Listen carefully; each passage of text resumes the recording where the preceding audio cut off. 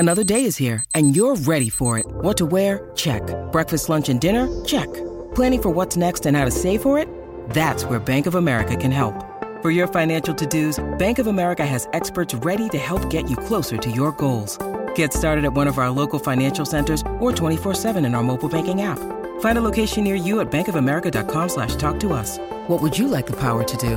Mobile banking requires downloading the app and is only available for select devices. Message and data rates may apply. Bank of America N.A., member FDIC. Hello, everybody. This is Marshall Poe. I'm the editor of the New Books Network. NBN listeners like to read books and buy them. So we thought we'd tell you that right now, our friends at Princeton University Press are having a remarkable site-wide sale. You can get 50% off books, including ebooks and audiobooks, with the code 50, F-I-F-T-Y, at checkout until May 31. You can save some real money on Princeton University Press books. I encourage you to go there and check it out. Welcome to the New Books Network. Hello, everyone, and welcome to the New Book Network podcast. I'm Deidre Tyler, host of the channel. Today, we'll be talking with Simon Whitney, the author of From Oversight to Overkill: How Inside the Broken System That Blocks Medical Breakthroughs and How We Can Fix It. How are you doing today? I'm doing fine and happy to be chatting with you, Deidre. Thank you. The first question I want to ask you is, can you tell us a little about yourself and how you got started on this project? Well, it was a two-step process. I was a family doctor in rural Washington State, and while I love being a family doctor, I wanted more intellectual challenge. I wanted to grapple with tough ideas and tough people.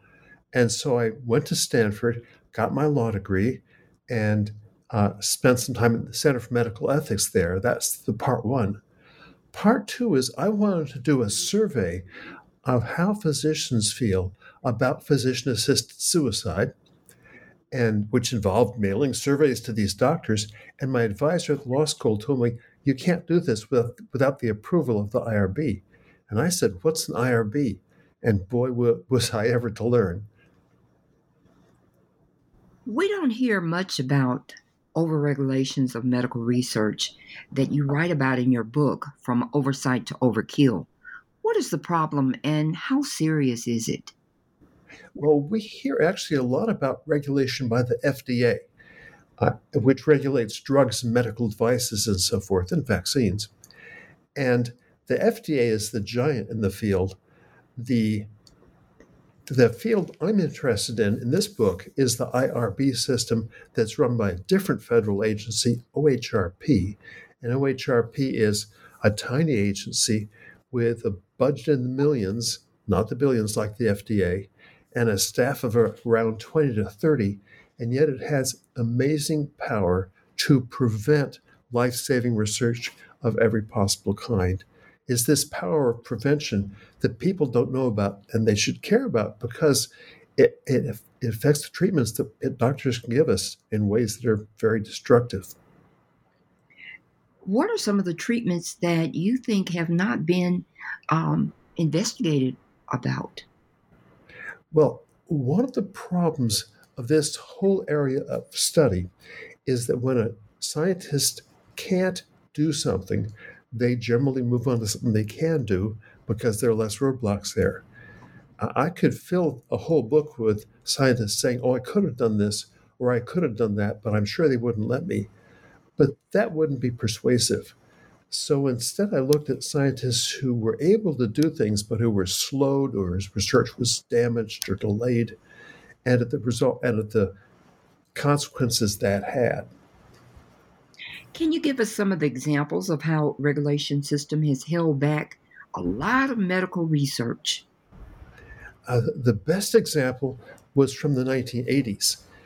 Your older readers, older listeners, will remember how when we were kids in the 1950s and 60s or whatever, our fathers and uncles and grandparents would drop dead of heart attacks on no notice in their 50s and 60s. And that was just how things were. And then we started to learn a lot more about heart attacks. And as a result, heart attack fatalities on an age-adjusted basis are dramatically down nowadays. How do we get there? Through important research. And one of the big studies was called the ISIS-2 study. That's not named after the terrorist group, but after a branch of the River Thames. ISIS-2 said, let's look at some of these clot-buster drugs and see if they would actually help a heart attack. So a patient would go into the emergency room, have chest pain, short of breath, and the doctor, in theory, would say, would you like to join our research into new ways of treating heart attacks? And then patients would be assigned at random to either get the routine standard treatment or to get the clot buster as well. The setup is pretty simple. You have a heart attack, they try treatment A or B, and they figure out which one works better. Now, in England, the consent process consisted of as little as the doctor mentioning, hey, we're doing some research here. If you want to know more, I'm happy to tell you, and then putting you in the trial. Here in the US, there was a very elaborate process of consent involving a 4-page research form which cautioned patients, for instance, that aspirin, one of the clot-busting drugs, could taste bad when you chewed on it. Now, I don't know about you, but if I'm in the ER, lying on a gurney, having chest pain, worried I'm not going to live to see my daughter's graduation, I want to get treatment. And if there's research, I wanted to get started. And I don't want to hear that aspirin might taste bad, or that the federal agencies will protect my privacy to the extent possible under the law, or that I have the right to know more about how my information is held and processed. I don't want to know any of these things. I just want to get treatment. I want to get on with things. And if there's research, let me know there's research and I can say yes or no, but I don't need all these details. Now, this matters because if there's a long, complicated form you have to go through with the patient, and the patient isn't in a mood or the doctor thinks the patient won't be receptive, that whole topic of research never gets addressed, and that patient is not enrolled. And as a result, thousands of U.S. patients who were eligible for the trial were never approached about participation. As a result, the trial took much longer to complete. And here's where we start hitting the unhappy pay dirt, which is this cumbersome consent form in the U.S. slowed research down internationally so much that the results were delayed by months or maybe even as much as a year. Now, that may not seem like a long time, but over the course of that delay, the time from when the research results should have been available until they were available, during that time, hundreds of thousands of people were having heart attacks. Many of them were dying. And many of those could have been saved by the clot-busting drugs. So as a result, we had thousands of people who died who would have lived if the consent process had been as simple in the U.S. as it was in the UK. That's the cost in lives of excessive oversight. You know, with so much attention on medical research by the researchers, federal government, and charities like the Breast Cancer Research Foundation, how could we have gotten into all this mess? Well, that's one of the interesting parts about this system is that there are no bad guys. It was built for the best of intentions. The most dominant factor driving this oversight was the Tuskegee syphilis experiment. And in the Tuskegee syphilis experiment, hundreds of black sharecroppers in Alabama were diagnosed with syphilis, and then government doctors very carefully followed them over many years to see what happened to them as a result of having this fatal disease. And in fact, many of them died. The government doctors never treated them. In fact, they blocked them from getting treatment. And when news of this came out in 1972, it shocked the country, as it certainly should have. This was the most horrible experiment ever conducted on American soil. It led to the creation of the IRB system? Well, actually, it didn't lead to its creation. It led to it. It's led to it becoming locked in the cement of federal law, and it's cited as the moral justification for the system. And I can't argue with that. We don't want to have another Tuskegee experiment. We could never. Nobody would want that. That'd be terrible. And so, in order to avoid this terrible thing from repeating, we have a system that now prevents many wonderful things from being done. That's what happens when a regulatory system that we need but when it bursts free from its bounds and starts doing things it was never intended to do. Okay, if you try to make the connection between the failure to treat syphilis and the failure to tell a patient with a heart attack every detail of research that they don't need to know, that was not the goal of the system. The goal of the system was protect research subjects, but to let research continue. Now it still protects research subjects, but research too often cannot continue as it should. A good goal, a bad outcome at present. You know, you started in chapter 1, Unintended Consequences, by telling us the story of Nathan Fink and Henrietta Lacks. Can you tell the audience about those stories and why they're so important? Sure. Nathan Fink was a patient in the Jewish Chronic Disease Hospital in New York. And one day, a doctor he hadn't seen before came by and gave him a small injection of some clear fluid in his thigh. The doctor came back every day for a few days, and the spot in his thigh developed kind of a sore lump, and then it went away. The doctor said, "You've got good resistance." Nathan was completely unsure what any of this meant until he read in the paper that patients at his hospital have been given injections of live cancer cells to test their ability to reject this menace. And he had shown a good ability to reject live cancer cells. He had never consented to this experiment, and he was livid and had called the newspapers and filed a suit. That was one of the experiments that prompted the development of the IRB system even before Tuskegee came into view. The second experiment was Henrietta Lacks. And Henrietta Lacks, of course, was the subject of a wonderful book by Rebecca Skloot, The Immortal Life of Henrietta Lacks. And Skloot chronicles in great detail what Lacks had was she had cervical cancer. She was treated at Johns Hopkins. They took part of the biopsy of her cancer and gave it to a researcher at Johns Hopkins who was trying to develop a way to keep human cells alive in a test tube. And people had been trying to do it for years, and they just couldn't. The cells would live for a day or a few days and then just die. And no matter what you put in the test tube, what kind of nutrients and other life-encouraging substances, it didn't work. The cells died. Henrietta Lacks' cells were different. They were very avid for life, and they kept growing and thriving.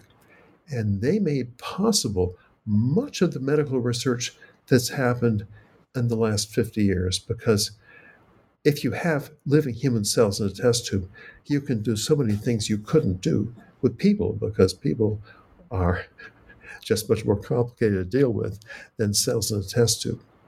Now, Lacks' problems were not related to her cells. She would have died of her cancer in any case. The point Skloot makes is that Lacks was never asked if her cells could be used for this, and her family was never given any part of the multi-million-dollar proceeds from this experimentation. And Skloot is right about that. What she doesn't address is the fact that the system set up to protect people from being abused or taken advantage of the way Henrietta Lacks was. The IRB system has now become so overgrown that it prevents normal, benign, harmless research that would help us all and that would save lives. So there's a downside to Slutz's story of the development of the IRB, and that's the story that I tell here. There is such a thing as too much protection, and we have it now. Now, a lot of scientists are complaining about the IRB oversight. What are some of the complaints they are making? They complain, number one, that it costs time, and it can cost 2 or 3 or 4 months to get approval for a project. If you want to make a change, you may have to wait the same amount of time again. These months come while the scientists' grants are running. And if you have a time-limited grant to do an important research, and the IRB takes 10% of that time arbitrarily, that's not a good thing. It's also expensive, and the review process sometimes results in changes that scientists don't like. I love Rob Knight for this because Rob Knight is a chemist. He was at the University of Colorado, and he wanted to study how microorganisms are spread from one person's skin to another. This is part of the microbiome. The microbiome, as our listeners probably know, consists of the microorganisms, the bacteria and fungi and other cells that live on and in the human body and that are essential for life. And Knight studies the microbiome, and he wanted to see how cells were passed from one ordinary healthy person to another by rubbing a Q-tip over the mouth or over the skin of one patient, not a patient, a regular person, and then rubbing it on the skin of another person, and to see if some or all the microbiome was transferred, and if so, how long that took and what kind of cells were transferred successfully. Now, this is the kind of thing that happens every day when you give somebody a kiss on the cheek, or you shake hands, or you just pat somebody's neck. You're sharing cells all the time with people around you. In fact, if you've got a family dog, you and your dog share cells. And that's probably good for you and probably good for the dog. So Knight wanted to learn more about this process, and he submitted the request to the University of Colorado IRB, and they said, well, this raises serious concerns about infection. One of your subjects might contract AIDS from this. Isn't that something you should caution your subjects about in the consent form? And this was in the 2000s. And Knight said, well, I understand your concern. Many people think AIDS can be spread through casual touch.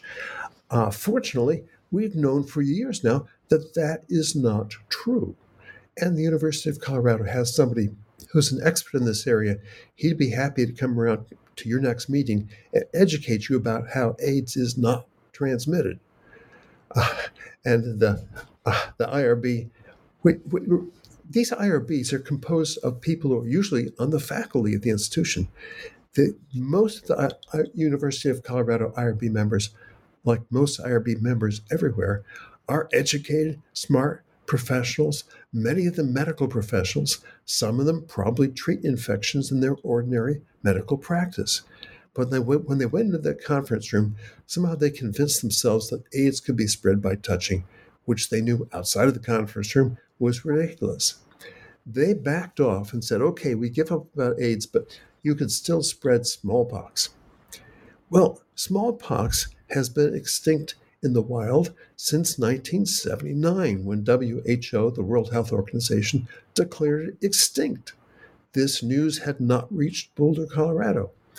And so Knight said, I will just tell my subjects that if they don't engage in time travel or international espionage, which would involve getting to the stores the smallpox vaccine held in secure conditions in Atlanta and in Moscow or the Soviet Union somewhere, if they don't engage in time travel or international espionage, they should be safe.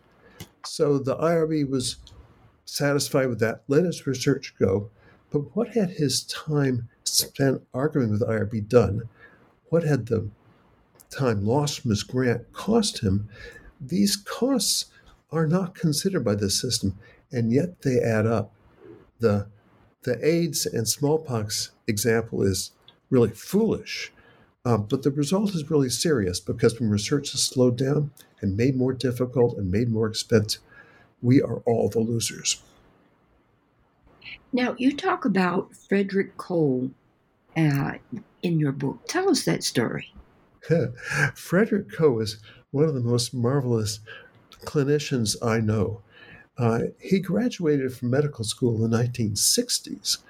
He specialized in kidney stones, and he's been treating patients at the University of Chicago Kidney Stone Clinic uh, for many, many years. Now, one of the things he's particularly interested in is how our bodies protect us against getting kidney stones or how they fail to do so. And to do that, he looks at the proteins in the urine of patients who form stones and the urine of patients who do not.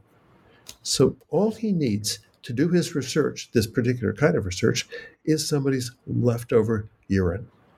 Since he's in a nephrology lab, that's a kidney disease lab, there's plenty of leftover urine at the end of the day. And back in the day, back in the 1970s, 1980s, there were IRBs, but they had no interest whatsoever in what Coe did with the patient's urine left lying around in beakers on his lab benches when the clinic shut down for the day. He could throw it away. He could use it for research. They really didn't care.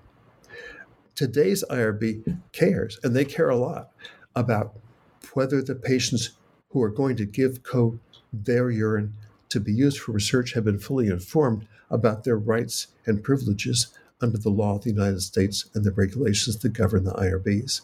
And so Coe or his staff have to get consent from patients to use their leftover urine in specific ways. This has a faint echo of the Henrietta Lacks story, right? Because there Johns Hopkins used her biopsy results without her permission. Now Coe can't use somebody's leftover urine without their permission. The result is paperwork that nobody reads, a delay that nobody wants, and as a result of that, treatments that aren't developed. And when treatments aren't developed, people end up in the ER with kidney stone pain, in agony. They get narcotics. And this is not a happy story because some of those patients who get narcotics for kidney stones have never had a problem with narcotics in the past. And some of them go on to become addicted. So these foolish questions by the IRB end up having serious implications for people who have ordinary medical problems and just need better care. It's very interesting how you see that can lead to addiction and that can lead to other social problems in our society. Oh, yes. If the problem is as bad as you say, why isn't it better known? Well, one reason is because the system is so obscure, most doctors have never heard of it. Because the people who are complaining, the researchers who complain, are the doctors who work in major medical centers and are doing research. If you're getting your care in any ordinary clinic in the country, your doctors are unaware of how the treatments that they administer are developed. It's just not part of what they need to know. If they work in a major medical center, then they're very aware of this. But there are not enough of those doctors to raise enough of a ruckus to make the problem become one that's come to the attention of people nationally. So it's an obscure problem. And furthermore, it's a hard problem to argue about because if you say there was the Tuskegee syphilis experiment and a system was set up to prevent it from happening again, and now that system is going overboard, is preventing all kinds of important research, a lot of people will say, well, we don't want another Tuskegee. That sounds like the system is an important safeguard and we should keep it. Well, we need a safeguard, yes, but we don't need this safeguard. We don't need to be protected within an inch of our lives. We need a reasonable system, and this system once was reasonable, and it can be reasonable again.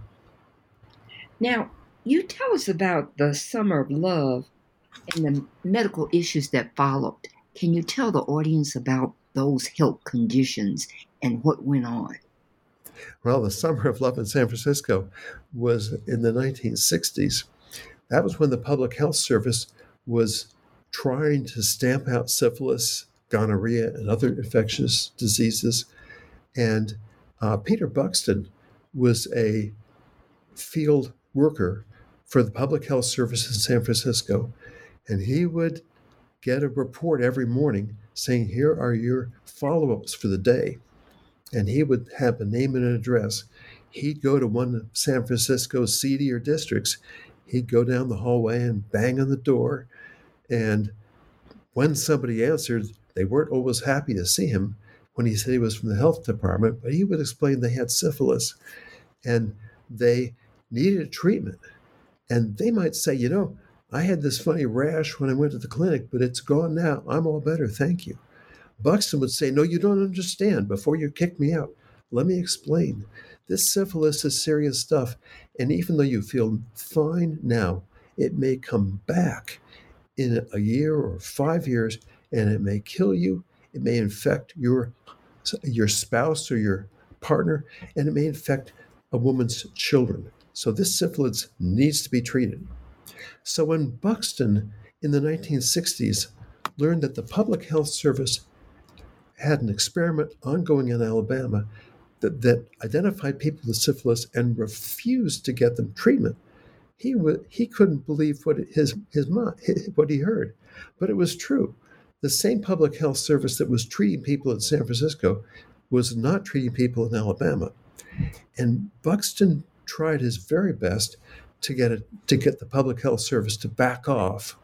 The Centers for Disease Control was running the experiment by that time, and he talked to the CDC, and they refused to stop the experiment. They said, this is important research, and we couldn't do it again. The public would not stand for it.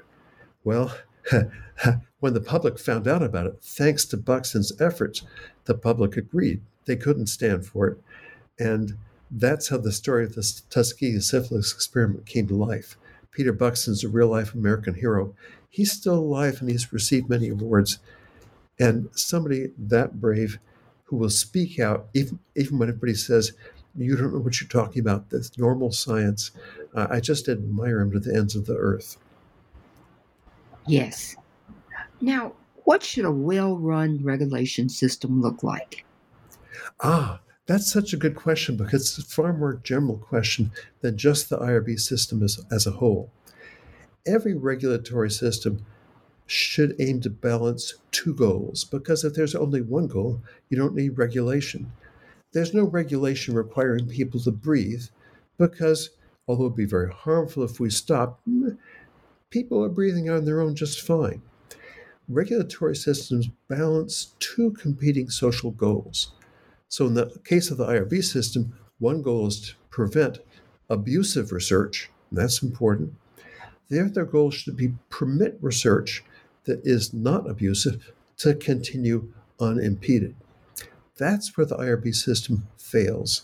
It's because it has shut down or caused serious obstacles to be placed in research of all kinds, obstacles far more serious than they need to be.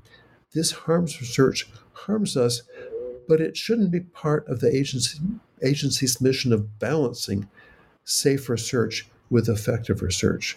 That balancing is what's been lost. Is there anything our listeners should do? Well, you mentioned the breast cancer research advocacy early on.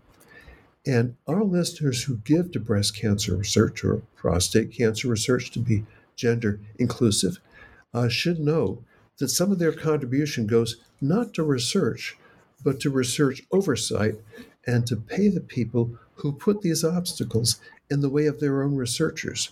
So charities like the Breast Cancer Foundations and institutions like the NIH are all paying money first to scientists to do research and then to regulators to slow that research down. It's ridiculous. And if people knew how much of their money went to oversight that just harms research, they would be shocked. I like to think, and maybe I'm just a dreamer, that if Congress really learned how federal and private money is being wasted, and the result is people don't get treatments they need and deserve, that politicians of every political stripe would say, aha, this is a problem that we can do something about, and they might take an afternoon off from fighting each other and pass a bill revising this system, that they can go back to their fights, and I wish them good luck with that. That sounds like a great plan. Now, I've taken up enough of your time. I wonder if you could tell us about the next project you will be working on. It's funny you should ask. I'm not sure what I'm going to do next. One of the realities of my life is I'm 75, and things keep going wrong with my body. I get a digestion problem. I get a joint problem. I get a lung problem. And so far, these are all treatable. I had cancer of the bladder, and that was treated, and I'm doing fine. But you notice that your body becomes less reliable. And you know what this is going to end up with, which is that you're going to end up dying. And there are lots of books about how to live longer and thrive longer and have a brilliant, vivacious life, even when you're in your declining years. I'm not interested in that kind of stuff. I'm interested in trying to figure out how to hold off the incessant march of new illnesses and new weaknesses in the aging body. From the point of view of a family doctor who's seen this from the other side, there are lots of self-help books about aging, and I'm not sure if this one is needed, but I'm playing with the idea. I think I might do that. Well, we'll be looking forward to that project. Thank you so much for being on the podcast. And again, we've been talking with Simon Whitney, the author of Oversight to Overkill. Thank you. Thank you, Deidre. It's been a pleasure.